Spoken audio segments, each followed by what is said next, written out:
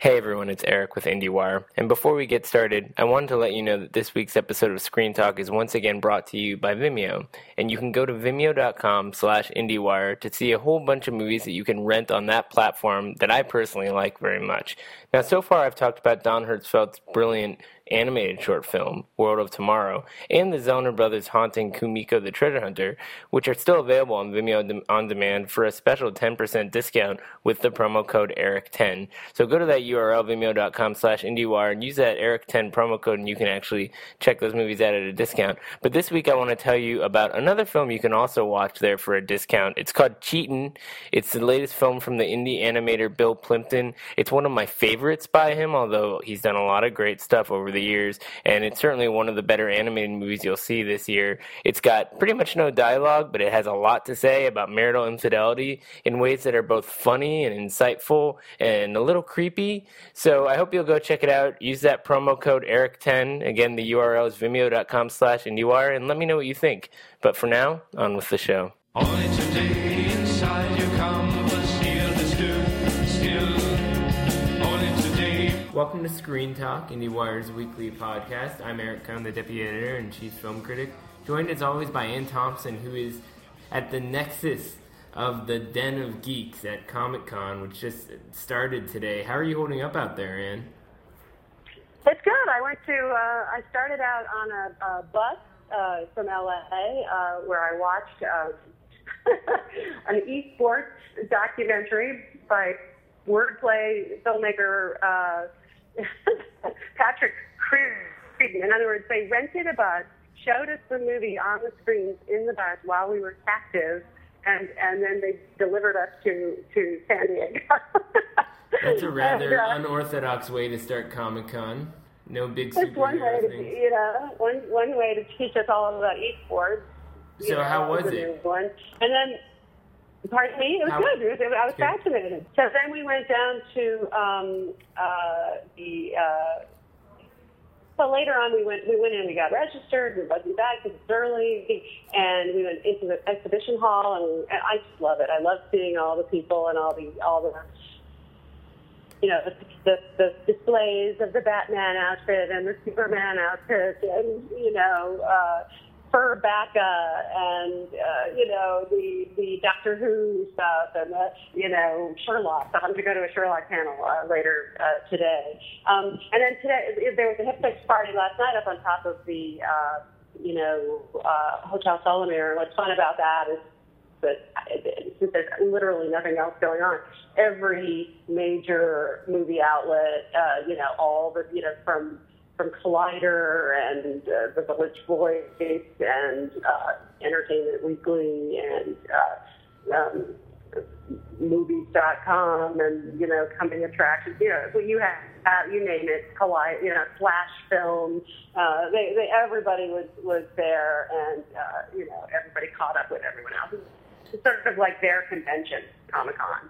All of the movie geeks are here en masse. This is their big event every year. And then today, the first panel was Open Road, where Bill Murray made his first appearance at the con, and he was absolutely charming. He was promoting Rock the Casbah, where he plays a CD aging rock promoter who ends up in Afghanistan, with a show. And he was great. He was telling us about shooting in Morocco and being on top of an aging palace, looking at the stars. It was interesting. He was very philosophical and very wise and very funny and having a wonderful time interacting with the fans when they asked him questions. It's so interesting because, one of the things about Comic-Con is that you do see these established talents who you wouldn't necessarily assume would have an affinity for that scene, but there's something about the way in which the fandom there is so responsive to these people where they kind of get into the groove, right? He has the skills of a stand-up comedian, Bill Murray, and he's very sharp and witty, as you would expect. And so but he was also sweet. He was very sweet. He's got the gravitas of an older star who knows how to himself at the same time that he knows what his persona is, and at the same time that he's being true to himself. He's not putting anything on. He's beyond that at this point. So he was really funny, but sweet. He wasn't being mean to anyone. He was being quite lovely, actually. I was quite in love with him. And does Rock the Casbah look as lovable as Bill Murray himself? We shall see. We shall see. And then the other panel right after that was the Hunger Games Mockingjay Part 2 with Jennifer Lawrence and Josh Hutcherson and Francis Lawrence and Nina Jacobson and obviously Liam Hemsworth, and they were all in good form.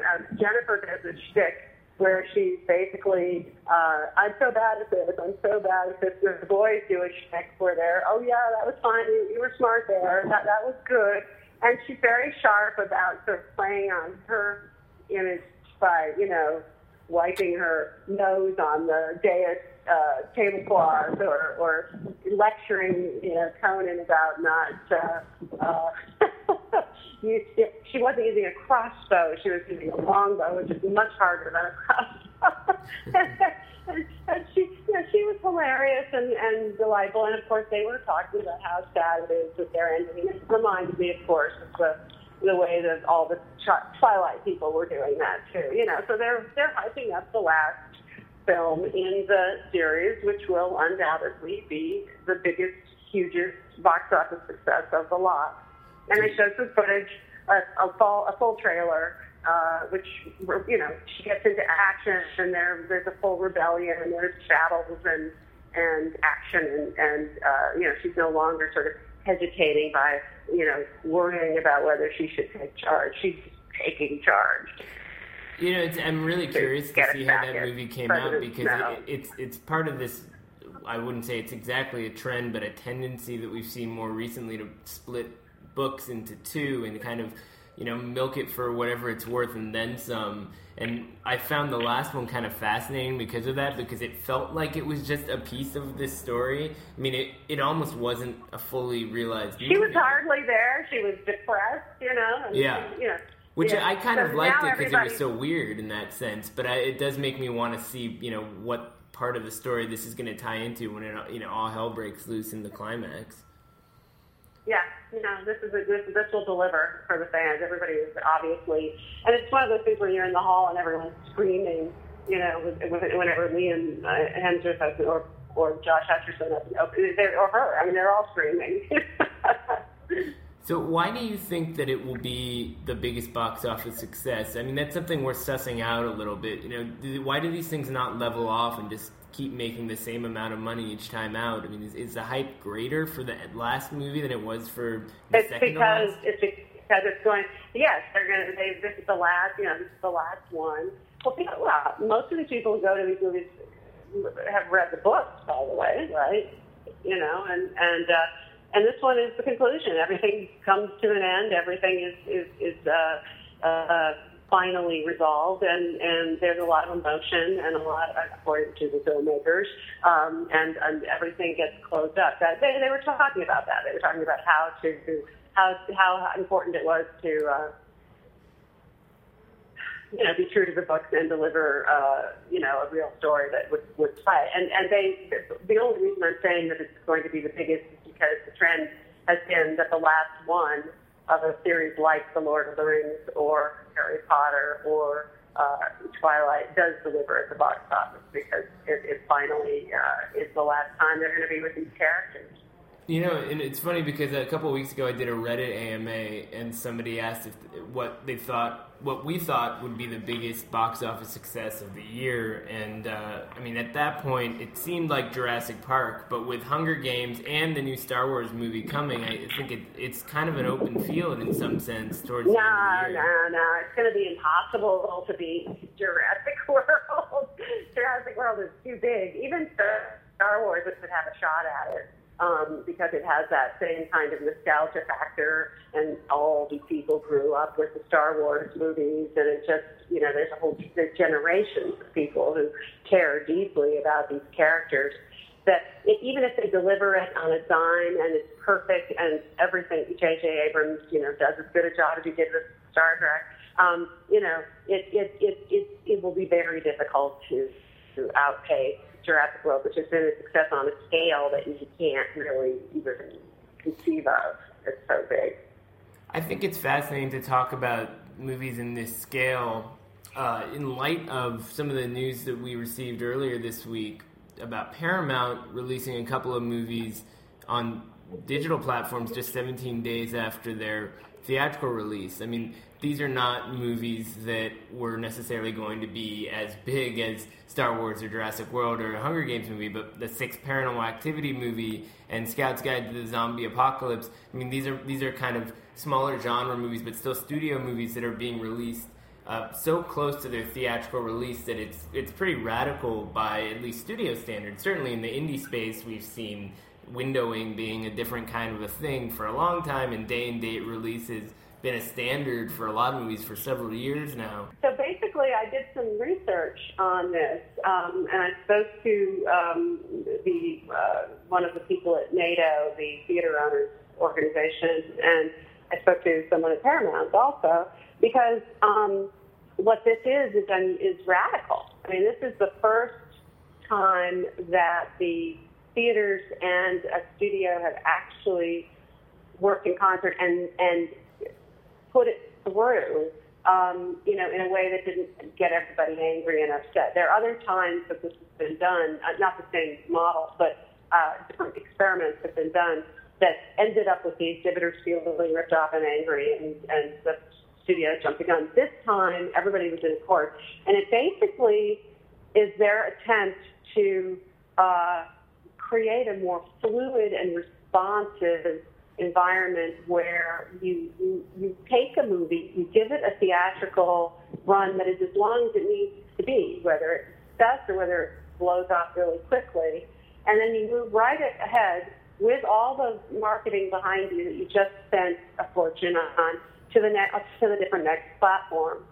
And if you're doing it ahead of the 90-day window that has been established with the theaters, then whatever amount of money they make on all the digital platforms during that period of time, and they have various percentages and formulas for how they're going to split it, will go back to be shared with the distributors, with the exhibitors. And this is so radical, and everybody's excited about it because it actually could really work. And there apparently has been some experiments along these lines that work really well in South Korea, where it grew the box office. It grew. That's what the theaters are freaked out about. They're frightened that they will lose customers. And I think there's also more push for having a point of sale, a possibility of being able to sign up for the DVD and everything right when you see the movie too. So there's all sorts of movements in this area. But I mean, South Korea has is not the same kind of population that the United States is. I mean, it seems like it's a higher risk, and they're dealing with movies that they're not totally discardable, but they're certainly not the kinds of things that are really any indicator of whether this approach could work for a lot of stuff, right? I mean, it's almost like they could just do it with these two movies. They took a couple of low-stakes movies, a paranormal sequel and another horror thing. But the movies, what they're going to do is they're going to crunch the numbers, and the experiment has to be conducted before they can see, what the impact is. And what happened is that there was this hot tub time machine thing where they released it and then it died immediately in the theaters, and MGM had the rights to the home video, and so Paramount was able to have deniability with the theaters. They were pissed, they were angry, but MGM went ahead and did the home video, and the movie did really well right away on top of all of the surge of marketing that they had done. This gap between the initial marketing when a movie is hot and everybody wants to see it, and this is another gap which is interesting, which is the idea that you would have a movie that everybody would want to see for 2 or 3 weeks, and then it wouldn't be so hot to see anymore. There's a tipping point where people say, I'll wait Sure. to see it on home video. Right. And if home video was available right away, if it was available then, Yeah, I mean, I've fully adjusted to on using demand. it would be really good. Yeah. No, I mean, I've fully adjusted to using an Apple TV and browsing the top movies on iTunes, and when things show up there that are recently in theaters that for one reason or another I missed, it's very easy for me to get caught up, and so I almost feel like something that happened naturally, in which people who are just used to watching things at home get used to waiting for certain stuff, is now going to define a little bit more the market standard for certain kinds of movies. But, you know, I think it'll be a little bit of time before we see a big Marvel release or something. No. They're not going to do that yet. This is the early stages of a long, ongoing experiment, and they're going to tweak it, and they're going to figure out what the right...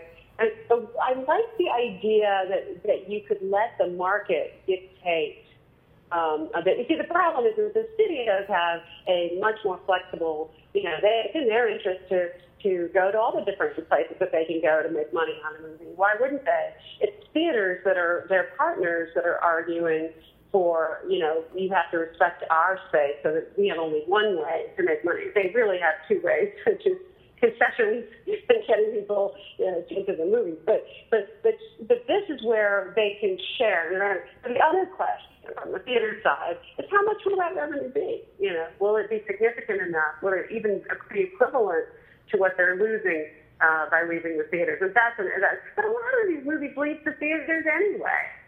That's why I find this whole thing with the 90 days ridiculous. How many movies actually stay in the theaters for 90 days? Right. I mean, the way in which word of mouth, you know, jumps from one subject to another in any, you know, topic, not just movies, is just sort of the standard now. So, I mean, it just makes sense to make these things available however you can at the time when people aren't going to be automatically talking about them anymore. And I think theater owners are in a position where they should be thinking more, how do we make the theatrical experience better and more appealing to people? And can we make it less expensive, or can we make the experience more enjoyable in other kinds of ways? And it makes you think about where we're going to be in 30 years, 50 years, 100 years. You know, when the theatrical paradigm is definitely going to be different. Well, I think where we're going to be in 5 years is more, you know, because part of what this is all about is just creating this sort of seamless flow, you know, from one medium to the other, sure. You know, one platform to the other. And I think that is in fact very much where we're going. And if they can argue that they're enhancing, that they're building, that they're growing the revenues on these movies by doing it this way, which I argue they will, I think that's going to make a big impact. And the studios are freaking out because the young audience isn't going to the movies. This is exactly who they're targeting with these two films. They're targeting millennials. Sure. And I also think that it's going to do well for movies that people may, sort of not necessarily be totally convinced about because word of mouth isn't totally out there yet. And I want to use one example that we should talk about anyway, which is Ant-Man, a movie that I think a lot of people were dismissive of. I mean, I saw the trailer for Ant-Man in theaters and people were laughing because it just seemed so inherently silly. And I guess the premise is, once you see it, it's actually really fun and reasonably well directed, although Edgar Wright, who was originally supposed to direct it and has a story credit with Joe Cornish, it seems to be the one who really came up with the right idea here, which is to tell a really fun, playful story that still is at its heart a very traditional kind of genre movie. I mean, it's essentially a crime caper, and it was much more coherent than Avengers 2. I was really satisfied with it. And it's the kind of movie where I think, okay, box office-wise, yeah, maybe it'll do okay, but I think more people are going to discover this movie and enjoy it and talk about it. And with time, it may emerge as one of the better of the Marvel enterprises. What was your take on it? I was so bored by this movie that I fell asleep. Oh, really? I mean, it's really... So you didn't get to all the good parts. familiar. I must have, because it's so familiar. I mean, you have the alienated inventor who leads the company that with his invention in hand, and his evil replacement, played by is going to use it for nefarious purposes, and then this young guy with a chip on his shoulder falls for the guy daughter is going to, use this invention and fall and, win the girl. And I just have to say, it all seemed so familiar to me, and I'm not, the actors were okay, but I wasn't caught up in any of these characters in any way. And I enjoyed best the parts where he became the Ant-Man and was, running around in giant sets and everything, however they were created, CG sets. And that was fun, the idea that he could be little guy. But there wasn't that much of it. No, but I thought that was actually what was so interesting about the movie. And look, I'm not going to make any big arguments for it as some sort of grand masterpiece. The blockbuster movie we're talking about this year is still Mad Max. But that being said, there's something about the smallness of this movie and a certain kind of light charm to it. It almost felt like an Ocean's movie or something to me. It just the idea of Paul Rudd's character being this kind of unwitting hero who's pulled into this kind of bizarre scheme to steal this technology that Michael Douglas's character dreamed up. It's pretty basic in certain ways, but the way that it plays out is pretty entertaining, and I don't think it asks too much, and at the same time, there is more going on there. I mean, he's a divorced guy who's trying to kind of win over his daughter, and there's something kind of almost like Capra-esque about the efforts that he makes to go through this ridiculous experience to win her back. I just felt like it doesn't exactly have soul, but by Hollywood studio standards, it's the closest you're going to get with this sort of fluff, and that to me is a lot more satisfying than so many other things that you see made on much bigger scales. I mean, if you look at Daredevil on Netflix, it's a similar kind of a thing. It's like CSI in the Marvel universe or something, or Law and Order. I mean, it just feels like if you reduce these things to more basic genre elements, they can be more satisfying. At the same time, maybe your expectations were for something that was going to be bigger or more surprising. No, God, no. I had low expectations, and I never was.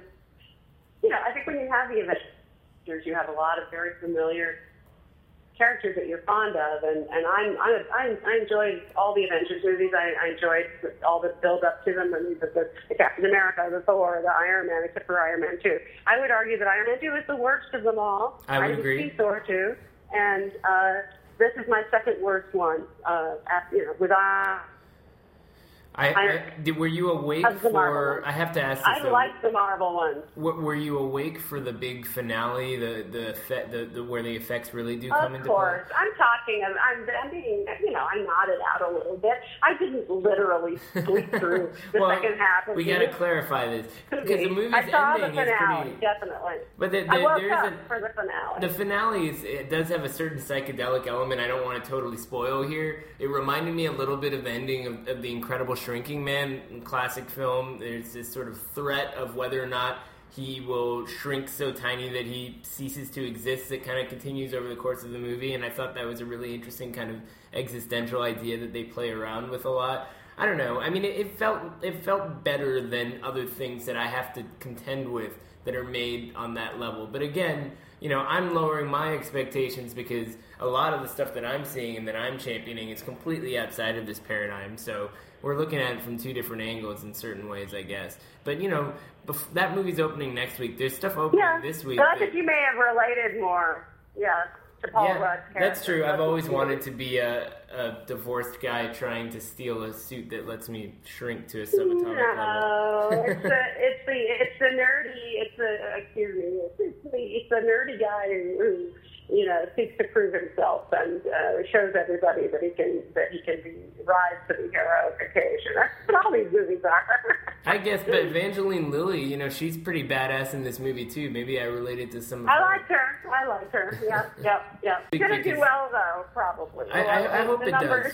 The numbers are suggesting that it will open well. It'll certainly do better than the movies opening this week that we should talk about because the stuff that we're singling out in terms of new releases is on a totally different scale. One of them we've hinted at a little bit before because it was at Sundance and it's played some other places.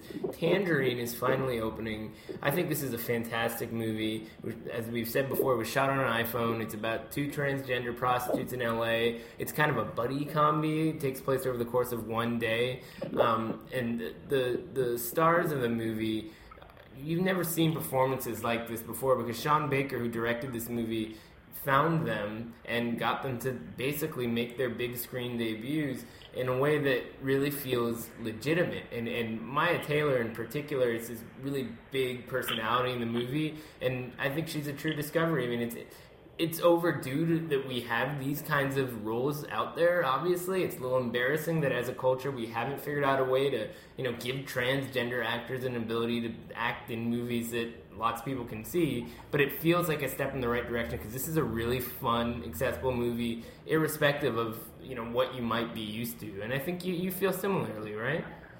Oh yeah, I love this movie. I also appreciate the skill that Sean Baker, these two great characters are so good, but part of what's great about it is that it's set on the street. It's in, the Santa Monica area of Hollywood where there are transgender prostitutes, and it's very familiar to anyone who lives in LA.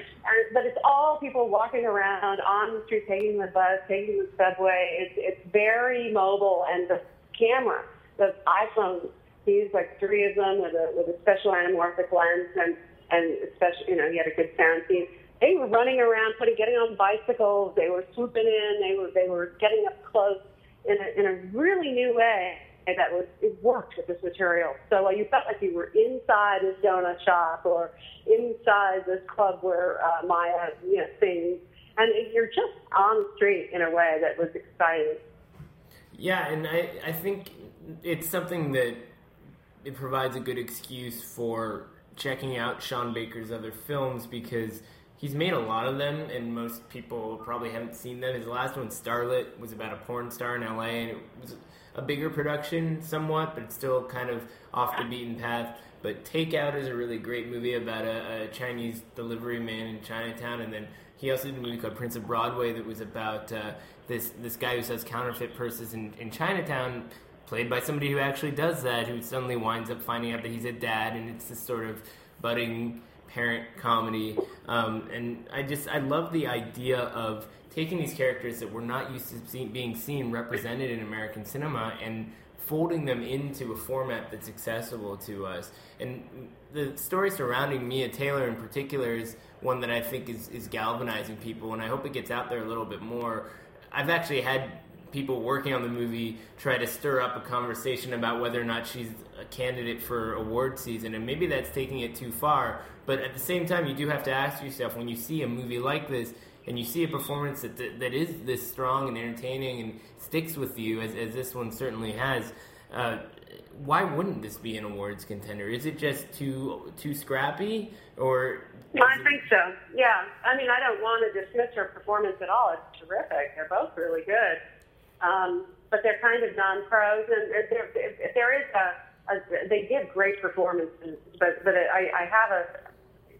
I think it might be too easy for actors looking at this to say that they're playing themselves or some such thing. I'm not sure this will get seen widely enough or be pushed hard enough for that whole. But you know what? If you guys if critics champion this and put it on their 10 best list and vote for Mia Taylor at the end of the year as the best actress, that'll make people put this on their screener pile and watch it. That's what needs to happen. I feel comfortable recommending it to people irrespective of what sort of things they're used to seeing, whether they might be considering seeing Ant-Man or Minions this weekend or something to that effect. Did you see Minions? I actually did not.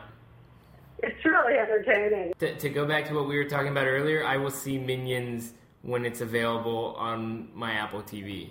It's one of those things where I'm sure it's fun, but I just don't prioritize a movie like that because I feel like the rest of our culture is going to jump on it and talk about it. But if you say it's good, then I'll make sure that as soon as it's on my Apple TV, I'll be clicking the play button. Okay.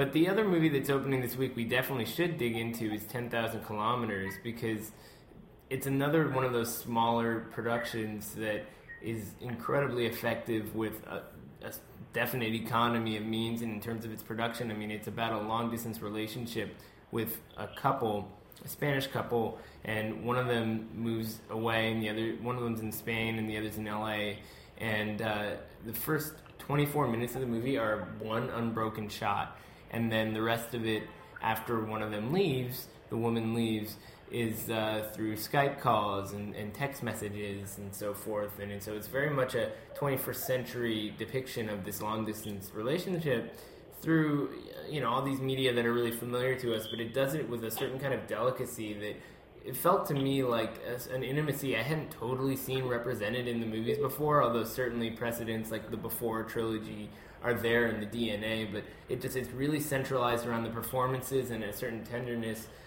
to the way that these characters are depicted that I felt was quite authentic. What was your read on it?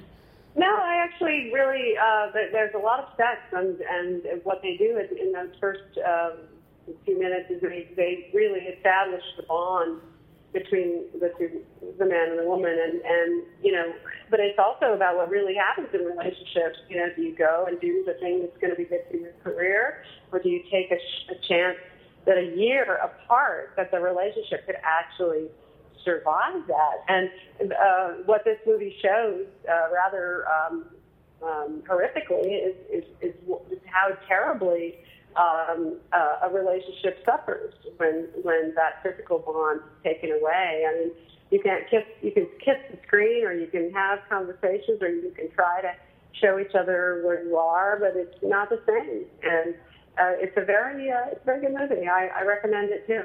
Yeah, and there's a great moment where they dance with each other's laptops while they're on Skype. It's just so. I mean, it's strange. It almost sounds still silly when you describe it, but there's something just so real and just remarkable about seeing how these people are trying to form a bond with the kind of limits at their disposal. But I also, I mean, it goes back to a larger conversation. I see a movie like this that works so well, and it resonates emotionally, and there's not much to it in terms of how you tell the story. I mean, certainly cinematically, it's an achievement to make things like Skype calls visually interesting, but I wished that we were seeing movies like this being made on all kinds of levels. I mean, why spend a whole lot of money on a big budget movie when all you need is two actors and a basic premise? What's the holdback here? Why does this have to be a tiny movie that has to fight to get out there and not one of the bigger movies coming out this week? Anybody could watch this movie. Well, one of the things that I find when I talk to people, for example, who are in the Academy, is they'll see a movie that I admire. Like, I'm not using Tangerine as a specific example, but it has been. I have recognized over the years that there are many films that I think are, what was the most example? Yeah, The Tribe. That was screened for the Academy, and it did not play well at all for them. And it wasn't just because it was so extremely grim or tough or violent or they were assaulting women or whatever it was that might have upset them in terms of the content. It was about the way it was made. And so there's a we forgive and accept a certain level of indie scruffiness and even cherish it. In the case of 10,000 Kilometers. But I have to say, if you watch 10,000 Kilometers on your computer, as I did, there's a temptation to be a little distracted. I mean, if you have a movie that you're not, 100% focused on in a theater that doesn't have a lot of bells and whistles to keep your attention, it can lose some of its impact. It can be less than compelling. Finally, and foreign films have issues with that too. People have problems with that. So there are all sorts of reasons why a movie like that's going to stay small, and why Broad Green is releasing another foreign language film that may not do well at the box office. People want a certain amount of production value when they go to the theater. It's just the way it is. I think what this points to is that movies like this require a certain sort of experimentation, and if that experimentation is not there, you're underserving the movies. I hope 10,000 Kilometers gets out there, but it already has been out there in various kinds of ways. A couple of weeks ago, I was actually asked to introduce this movie at a condo in Brooklyn. There was a fancy condo. There's actually a Times piece out there about this. These kind of posh communities where they do programming for the residents, and so they partnered with BAM, and BAM chose the movie and asked me to introduce it. And I basically told people in my introduction, stick around, watch this movie, and tell people about it if you like it, because it's something that you're going to discover, and if you feel like you've made a discovery, you have an obligation to share that with other people. And people did reach out to me afterwards and tell me how much they loved it, and they just happened to see this movie because they live in this condo. And I don't know, I mean, going back to the conversation we're having about just where the theatrical marketplace is going and so forth, that there's something that felt appropriate to me about movies that are made in ways that aren't the easiest to get, a broad kind of acclaim and attention, being placed into different kinds of environments and experimenting with how you get them out there, and taking advantage of the fact that people want the media to come to them. They don't want to go out and find these things, and you can sort of smuggle stuff into that equation. So I think there's a lot of opportunities to take advantage of the changes that are taking place right now, whether you're Paramount or you're Broad Green Pictures. No question about it. It's an exciting time. And frankly, I love talking about this more than award season in Comic-Con, but I know you've got to go run back and do that, so I'll let you get back to the thick of things, and you can report back. Take it easy, and look out for people in bat suits. And have a good vacation. We're going to get together with Kate next week. That's right. I won't be around next week. I'll be on vacation, so you'll be hearing from Kate Erblund, our new managing editor, who's fantastic, but I'll be around eventually, and I'll be tuning in, so can't wait. Have fun. Have fun. Well. Bye-bye. Bye-bye. Hey everybody, it's Eric again. Just a quick reminder that you can go to vimeo.com/IndieWire and watch a whole bunch of movies that I personally like very much. And if you use the promo code ERIC10, you can watch a great animated movie called Cheatin', you can watch the brilliant short film World of Tomorrow, and you can watch a movie called Kumiko the Treasure Hunter, which defies description, although if you've seen Fargo, that might help. And you can get a discount. So go check those movies out and let me know what you think. Till next time. The famous man, everybody who knew said, there goes Dixon's girl again. Even the walls will lean closer when she plays the piano real slow. Haven't met so many women in this business that I really like that. But you could hold a little liquor, you could hold the conversation, you could hold your own.